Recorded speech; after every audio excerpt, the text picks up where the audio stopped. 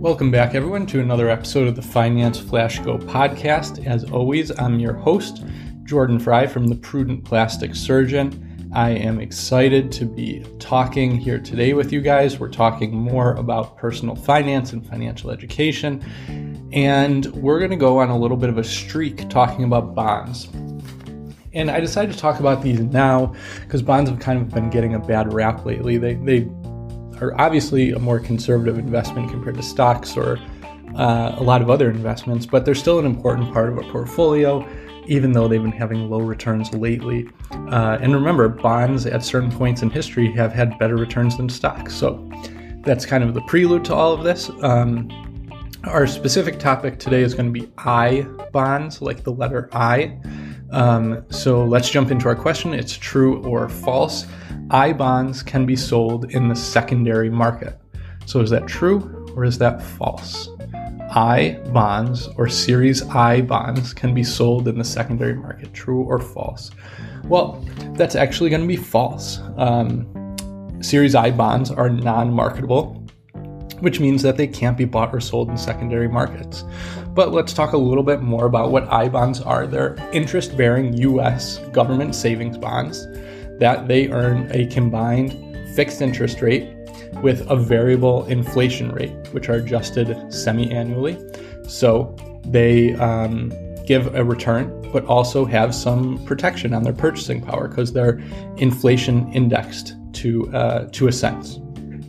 They're generally issued electronically, but you can purchase paper copies with a minimum of $50. But the unique thing about them is they can't be bought or sold. And they have a 20-year initial maturity, which again, that's the point in time that you get your principal back plus the interest. But they can be extended for 10 years. So those are what I bonds are. They're a type of individual bond that you can buy. And most of the times these are not necessarily bought individually. That's just not the way a lot of people buy bonds, but you still can do that. So if you are, then it's important to know the different types of individual bonds that are out there, with, again, the I bonds being one. So that is what I bonds are. That is our topic of the day. That is the question of the day. Thank you for joining me. As always, really excited to have you here following along with this this podcast. I just say blog out of habit. But regardless, thank you for being here, and I will see you tomorrow. Thank you for listening to the Finance Flash Go podcast. We plan to release a new episode every weekday answering important finance questions. If you ever want to submit a question to our podcast, send an email to financeflashgo@gmail.com, and please be sure to check out Jordan Fry's blog, prudentplasticsurgeon.com, where he gives great financial advice and tips. A brief disclaimer. While we are providing knowledge and awareness around financial topics in this show, we are not held responsible for any financial decisions you choose to make in response to the podcast.